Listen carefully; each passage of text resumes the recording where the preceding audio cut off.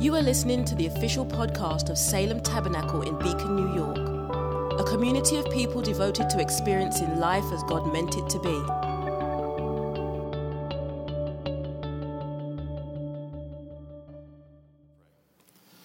Lord, we heard today that it's your breath in our lungs. And I pray, Lord, it's your breath in my lungs. I just pray, Lord, that you would get the glory and the honor and everything that's said and done today. Amen. We're going to look at Peter. Two famous stories with Peter. And if you know me, and we get into a situation, you look at something, and you see it, and you kind of go, huh? And there are some things in the Bible where you kind of look at it a second time and go, huh? Well, I'm going to give you a bunch of uh-huh moments today. And I hope God will show you what he showed me. I'm taking my watch off here for Krista. She asked me to do that. It doesn't work, but I took it off anyway. We're going to look at Mark. We're going to start Mark. And this is the Last Supper. And this is Jesus talking to Peter. And it's Mark chapter 14. And we're at 29. I'm going to go to 31. And I'm going to read it out of the Bible. So Peter said to him, even though they all fall away, I will not. Peter spoke first. And Jesus said to him, truly I say to you, this very night, before the rooster crows twice, you will deny me 3 times. But he said emphatically, if I must die with you, I will not deny you. And they all said the same. So you're going to have to be cooperative here. Help me out. Before the rooster crows when? In the morning, right? What's before the morning? The night. Okay, the night's dark. All right?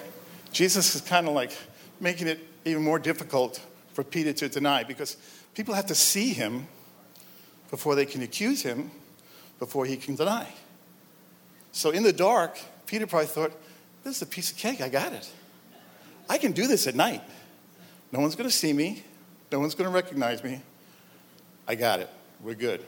I kind of think of the prophets when they threw water on the altar. They just made it harder. Jesus made it harder just to show Peter what's going on. So, at that time, there wasn't a whole lot of streetlights. So we need to talk about something. We need to talk about fire and how important fire is. Fire is very important even today. I mean, if we go home today, we leave this building, and we have no fire. Our cars are staying in the parking lot, and we're all walking up to Sandy's house for lunch because fire is something we use every day. It's something that's very common. But I want to get a different picture of fire. So I want to take you to a film that some of you have seen, and it's a very stereotypical. The name of the movie is Castaway, and the character that Tom Hanks played is plane wrecked on an island. And it shows him struggling to survive, but when he was able to make fire, his whole outlook changed. Everything changed. He used the friction method to make fire. He was rubbing wood together and sticks together. And I was reading, they still use that method 2,000 years ago, friction, using wood. As a matter of fact, there was some literature from a Roman mariner, captain to his ships, saying what was the best wood to use for the friction method in 70 AD. So that's how they made fire. So fire was a difficult thing to make. It wasn't something that was very easy. The other method was compression, which was the rocks and the flint. And they even had a thing called the flint steel that they would strike on a rock. So, but you have to think differently about fire in that you carried around the tools with you to make fire.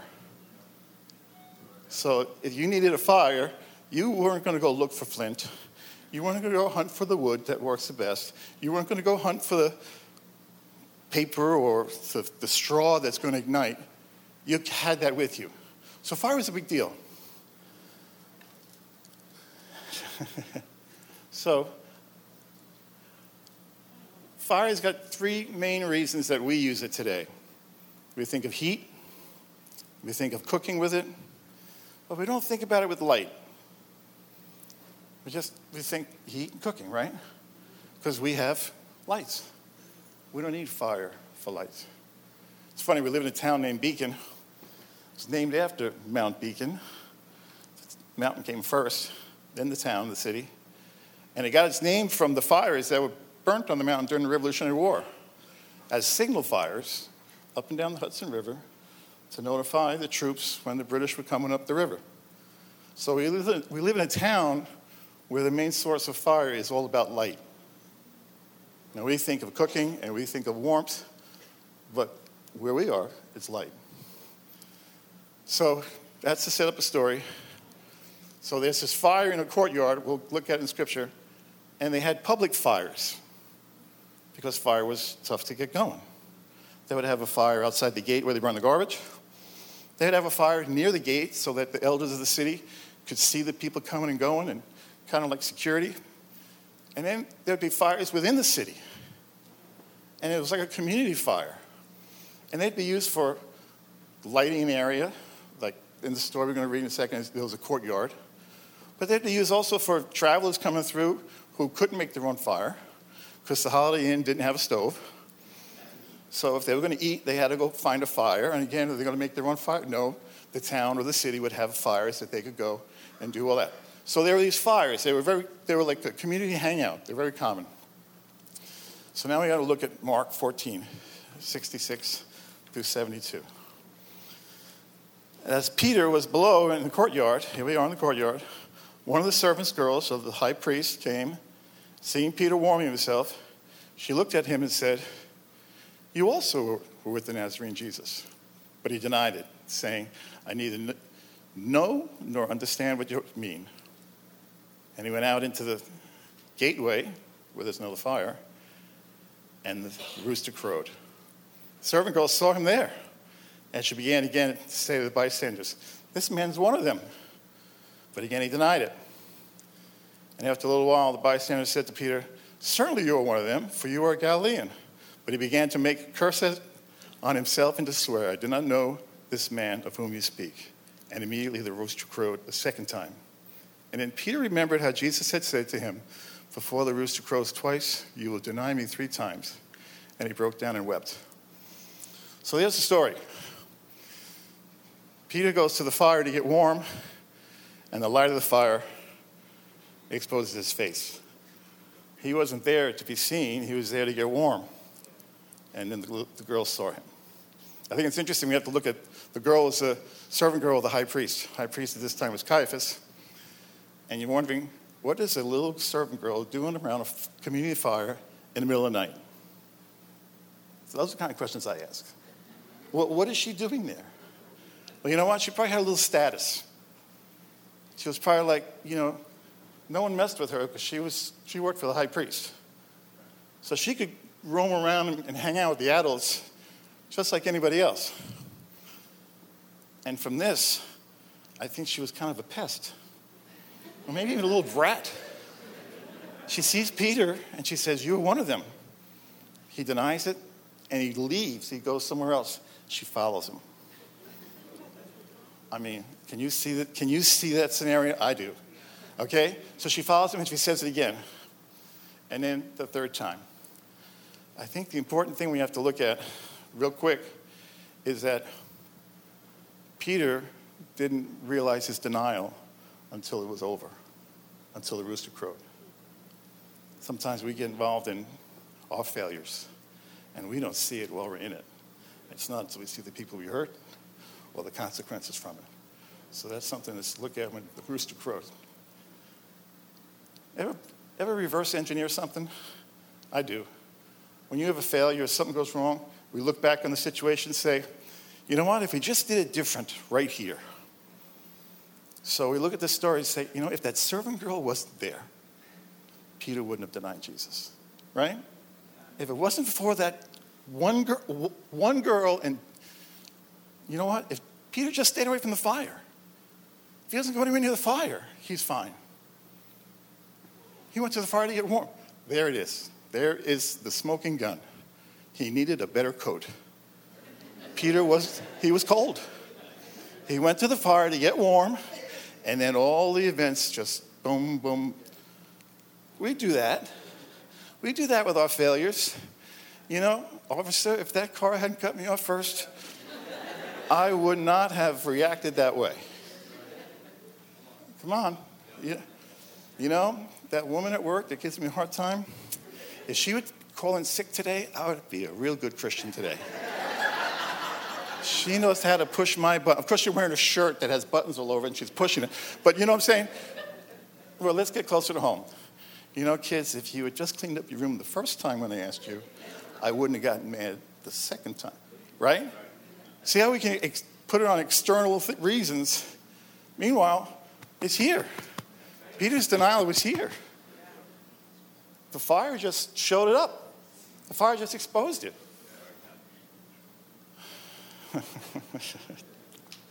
We all are at that fire very often.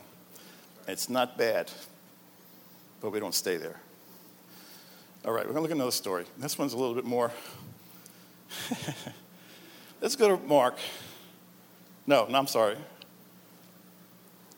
We're going to skip ahead a few days after the resurrection, and there's a story. Very common story. It's been preached here within the last few months, and it's been referred to, and we're going to look at it from a little different way. John 21, verse 1 through 7. I'm going to read it off the screen. After this, Jesus revealed himself again to the disciples by the Sea of Tiberias, and he revealed himself in this way. Simon Peter, 1, Thomas, 2, Nathanael, 3, the sons of Zebedee, 4, 5, and 2 others of his disciples were together. 1, 2, 3, 4, 5. Yeah, what was it, 7 guys, 6 guys? They're all together. Going on. Simon Peter said to them, I'm going fishing. They said to him, we're going to go with you. So they went out and got into the boat. But that night they caught nothing. Just as the day was breaking, Jesus stood on the shore, yet they didn't know who he was. This is important. Jesus said to them, children, do you have any fish? They answered him, no. He said to them, cast the net on the other right side of the boat, and you'll find some. So they cast it, and now they were not able to haul it in because of the quantity of fish. And there's a disciple whom Jesus loved. That phrase. We know who wrote this book, right? This is John. So he's referring to himself. And sometimes, you kind of go, oh, that's so sweet. And other times you want to go, right? When people talk about themselves in that special, you're kind of like, ooh, okay? The disciple whom Jesus loved says to Peter, it's the Lord. Simon Peter heard that it was the Lord. He put on his outer garment, for he was stripped for work. He had work clothes on, and he threw himself into the sea. We're going to stop there. So that's the story we're going to look at. And I'm going to move you all around this story. But first you have to have a visual, and Ian's going to help me out with a little visual here.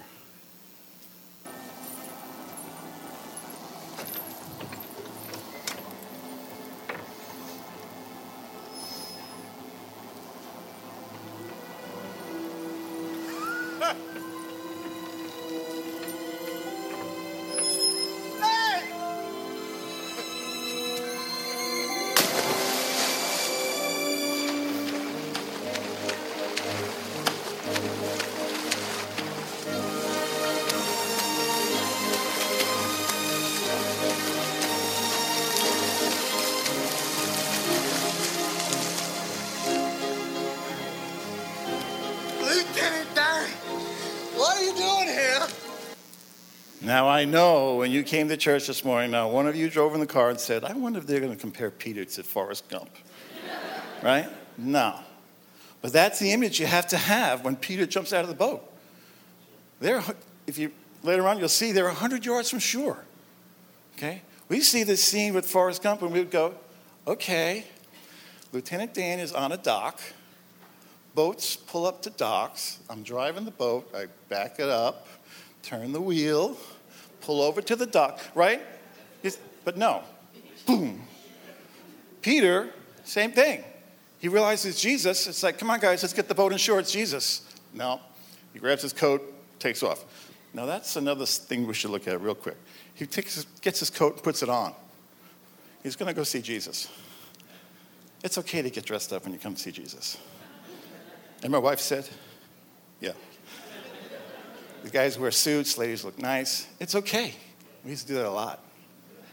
Think of Peter putting his coat on before jumping in the water. Just don't go in the Hudson on the way home from church. But it's okay to get dressed up to come see Jesus. So here we are in the boat. Now, I got to recap because this is where it's all about. These guys are professionals. They're not in a rowboat.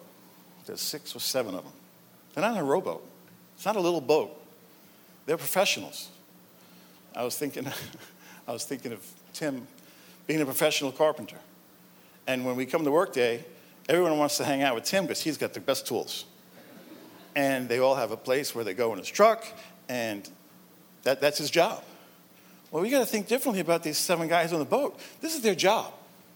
So it's a good-sized boat, and I'm sure it's laid out the most efficient way. I'm sure the baskets for the fish are here, the tackle to pull the net in. They might have poles, the oars. It all has a place where it's got to be. It's to be the most efficient. John Powell is a fisherman in the church. I'm sure he's taking his grandkids out fishing, and it's like, you sit in the boat there, you sit there, this is where this goes. Nobody change anything, right? So they've been fishing up this side of the boat, and this stranger from 100 yards away says, yo, you catch anything? Right? And they're like, no. I mean, 100 yards is a long ways. Throw the net on the other side of the boat. Now, who's the professional here? The guys in the boat. And for them to throw the net out the other side of the boat, I have to move around, talk with my hands, I'm sorry. So on the other side of the boat, they have to move all the stuff from this side of the boat so that they can throw the net out the other side of the boat. Now, we would be the geniuses, and we would say, well, if he wants me to fish on the other side of the boat, then that area of the sea is the most important thing. I'll just turn the boat around. And now I'm fishing out this side of the boat. But that's not what Jesus said. He said, put the net out the other side. So I'm sure there was some good time discussion on that boat. I want to get you on that boat, so be there. I'm sure there was some good, like, who is this guy? We don't even know who he is.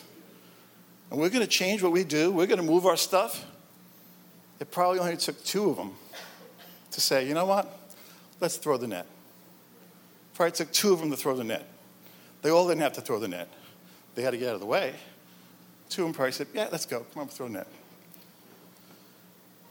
Okay. So they throw the net. And what happens? They get a huge haul. They can't pull it in the boat. And Peter jumps off the boat. Now, I need to put you on that boat. I need you to be the guys left on the boat, not Peter swimming ashore. Okay? Because when the fish came in and they realized how big it was, they're all grabbing onto it to pull it on the boat. And then they probably went, where's Peter? We had more guys to carry. Where's Peter? And John's like, he pulled a Forrest Gump. He's over there. He's a prophet. So he took off. He's gone. Now, the guy in the boat, all of them, they're probably thinking, he's getting out of the work. Who's going to fold his nets? Who's going to do his job now? We're in the boat. I have to do more work because Peter jumped out of the boat. Right? You with me on that? So now you're in the boat. And you're holding on to the net, and you're watching Peter swim away. This is where I got to get you.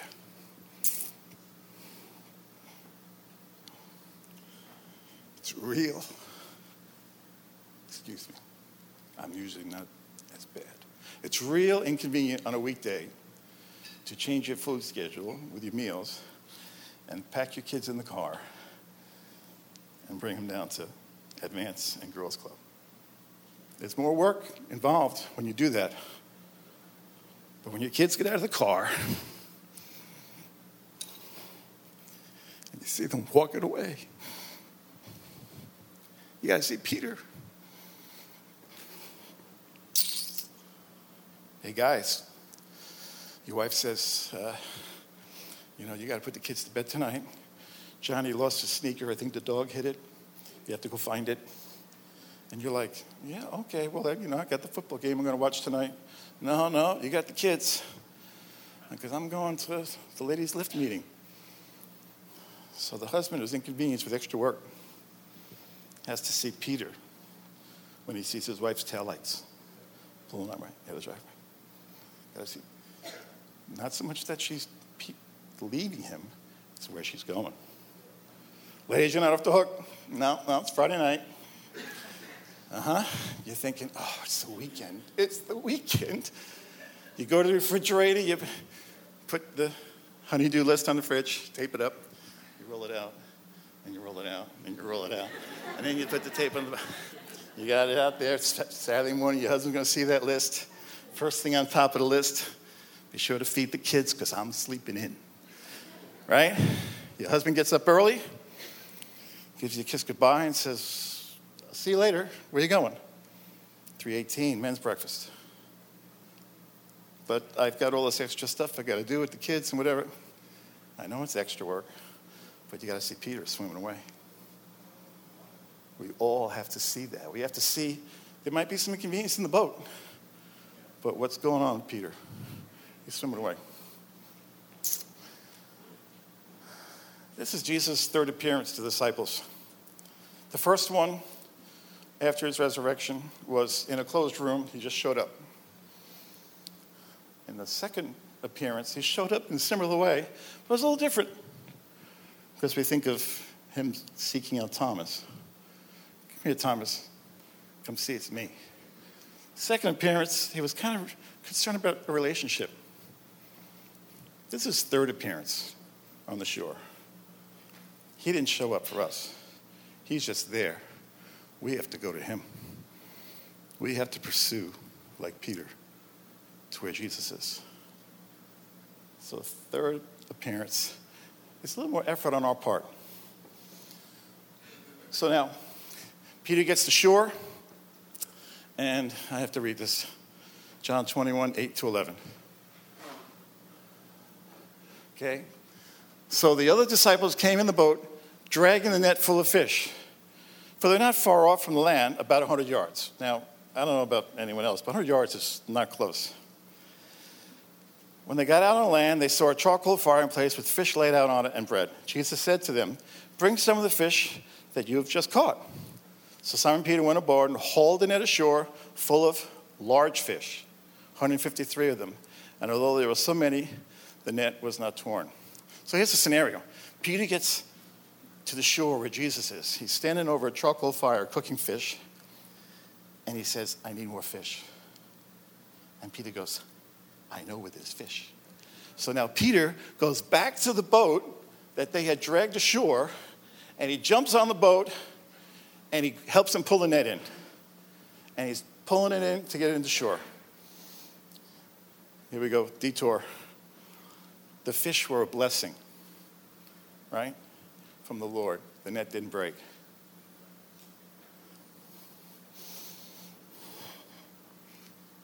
I told Ian, children are a blessing of the Lord.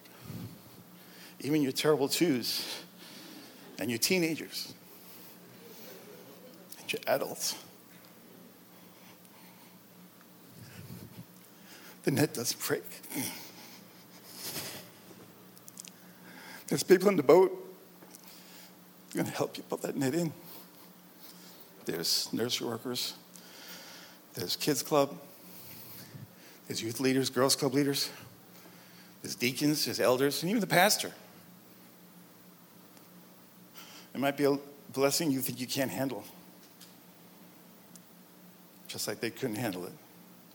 But you know what? It wasn't so important to get it on the boat.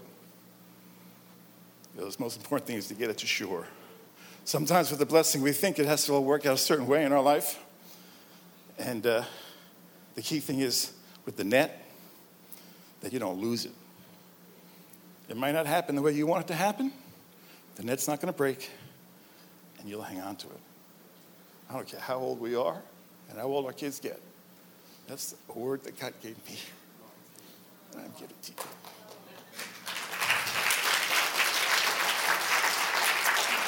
Okay, so Peter gets the net. The guys are probably starting to count the fish. We know there's 153 of them. Not Pete. Pete takes two biggest ones under his arms and back to Jesus with the fire. Because Peter's like, he's all excited. He swam to the fire, and now he's coming back with the fish.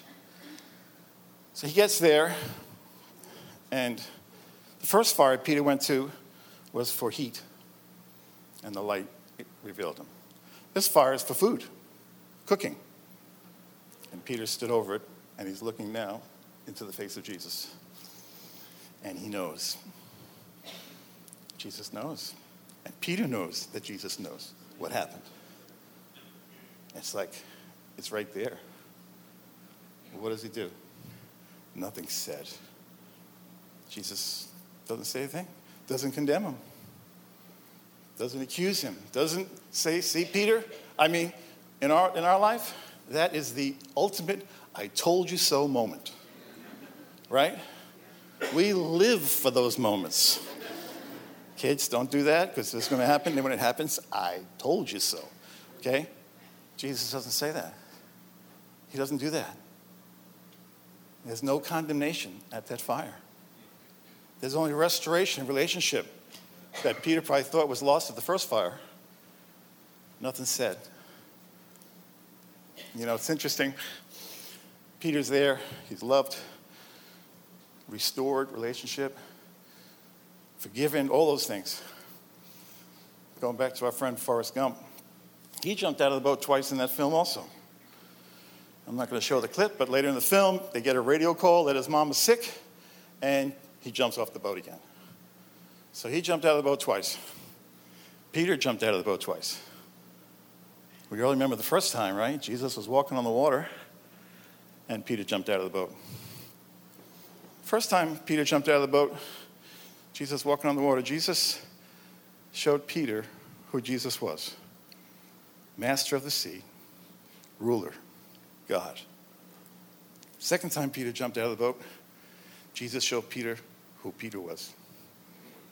Forgiven, loved, not condemned, not knocked down, not defeated. Forrest is a pretty cool guy. Forrest and Peter. I'm going to fast forward to something else, another event. The day of Pentecost. There wasn't much time after this. There's 120 people up in the room, and we know the story, how the Holy Spirit came down, and all were filled. And they all came out of the room, came down. People were amazed. They were speaking in tongues and native language of people all around, and they were all amazed. But Peter, he preaches, and 3,000 people get saved. Does anyone ever just say, why not the other guys? Why Peter? Holy Spirit showed up in fire. Peter had a special relationship with fire. He knew what it was right away. Everyone else kind of took this Holy Spirit thing out for a test drive. They were like, oh, let's see how it goes. Peter, he drove it like it was stolen. All right? He took it and he went. He knew what it was, and it was amazing. 3,000 people the first day get saved. Why? Fire. I got to get you back on the boat. So those are the three fires. First fire of failure or brokenness. Second fire of restoration. And the third fire, Holy Spirit of empowerment. Now the Holy Spirit, that fire is great, but it doesn't make us perfect. We still end up back at the first fire because we're not perfect. Now, the Holy Spirit will help us not keep going back to the first fire for the same thing. That's where the Holy Spirit, and we don't have to go through all that torture and the pain of doing the same thing over and over again. But we still end up at the first fire where we're broken because we're not perfect. We're not perfect. Even filled with the Holy Spirit, we're not perfect. We still end up back at the first fire. And then what do you have to do? We have to pursue and come to the second fire.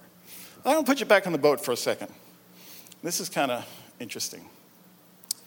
If you were in church today, or anywhere across this country, people in church, if they saw Jesus, like they did in the boat, saw him on the shore,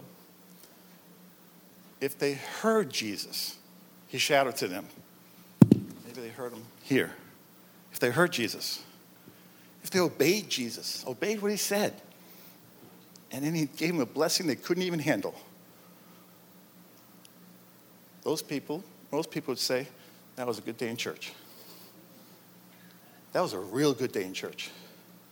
But somehow, today, the image of Peter swimming away from the boat says it's not enough.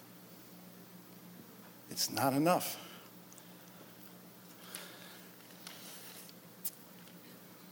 We live in this tension of constantly here and there. But it's not a tension because he welcomes us to this place where he's at, and he doesn't condemn us for what happened. Now we think of Jesus knowing what happened. Yeah, he knows what your week was like, but I got to give you another analogy, and I'll use some of my friends. Eric Davis, Met fan like myself, he says, hey, Paul, did you know that Mike Piazza was in Newburgh last night, and he was at the Longhorn restaurant? And I'd say, no, Eric, I did not know Mike Piazza was at the restaurant. So then I say, it's my son. I said, Drew, did you know that Mike Piazza was at the Longhorn restaurant? Now my son Drew works at the Longhorn restaurant. So my son Drew goes, yeah, Dad, I was there. I can tell you how many people were in this party. I can tell you what I had to eat. I can tell you what he was dressed like. I can even tell you if he was a good tipper or not. I was there. Jesus doesn't know what happened last week. He was there. He was there. We think of information because we're in the information age and he knows everything. He was there. Jesus was there. So when we come to the table where he's at, he was there and he's here. He's at that fire there to help you. He's at the one over there that's going to reveal our brokenness. And he's at the one that's going to restore us. He's everywhere. He's everywhere. I need the worship team to come back because I'm going to get done early. Don't sound as early as I thought.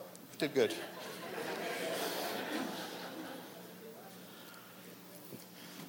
I'm just going to close with a final thought. Well, two thoughts, really. If you ever find yourself in a boat and the captain's name is Peter or Forrest, life jacket. See how my mind works. It's a good thing they didn't have planes 2,000 years ago, right? You see them, who's flying the plane? Peter. No, really. Peter, P for pursuit. Peter jumping out of the boat, swimming 100 yards when it could have been done another way. But he was pursuing. And Jesus was there. He didn't meet him halfway. He showed up, but he didn't meet him halfway. But the pursuit. And it's the pursuit that is so important in our lives. And we need to constantly be pursuing that. You know, this morning we come into a meal, and just like Jesus on the beach, cooking on the grill, it's a meal. This meal is prepared by him. It's him. This is another meal. And I think it's kind of neat that this morning especially, we don't pass the elements out to you. You have to come. You have to pursue. So when you come this morning and you be prepared to receive, think of that. Think of the pursuit. You have to get out of your seat to do that. You have to move. You can't just sit there and wait for it to happen. It's something that we go after. And we want more than just a blessing. We want him. Amen? Amen. George.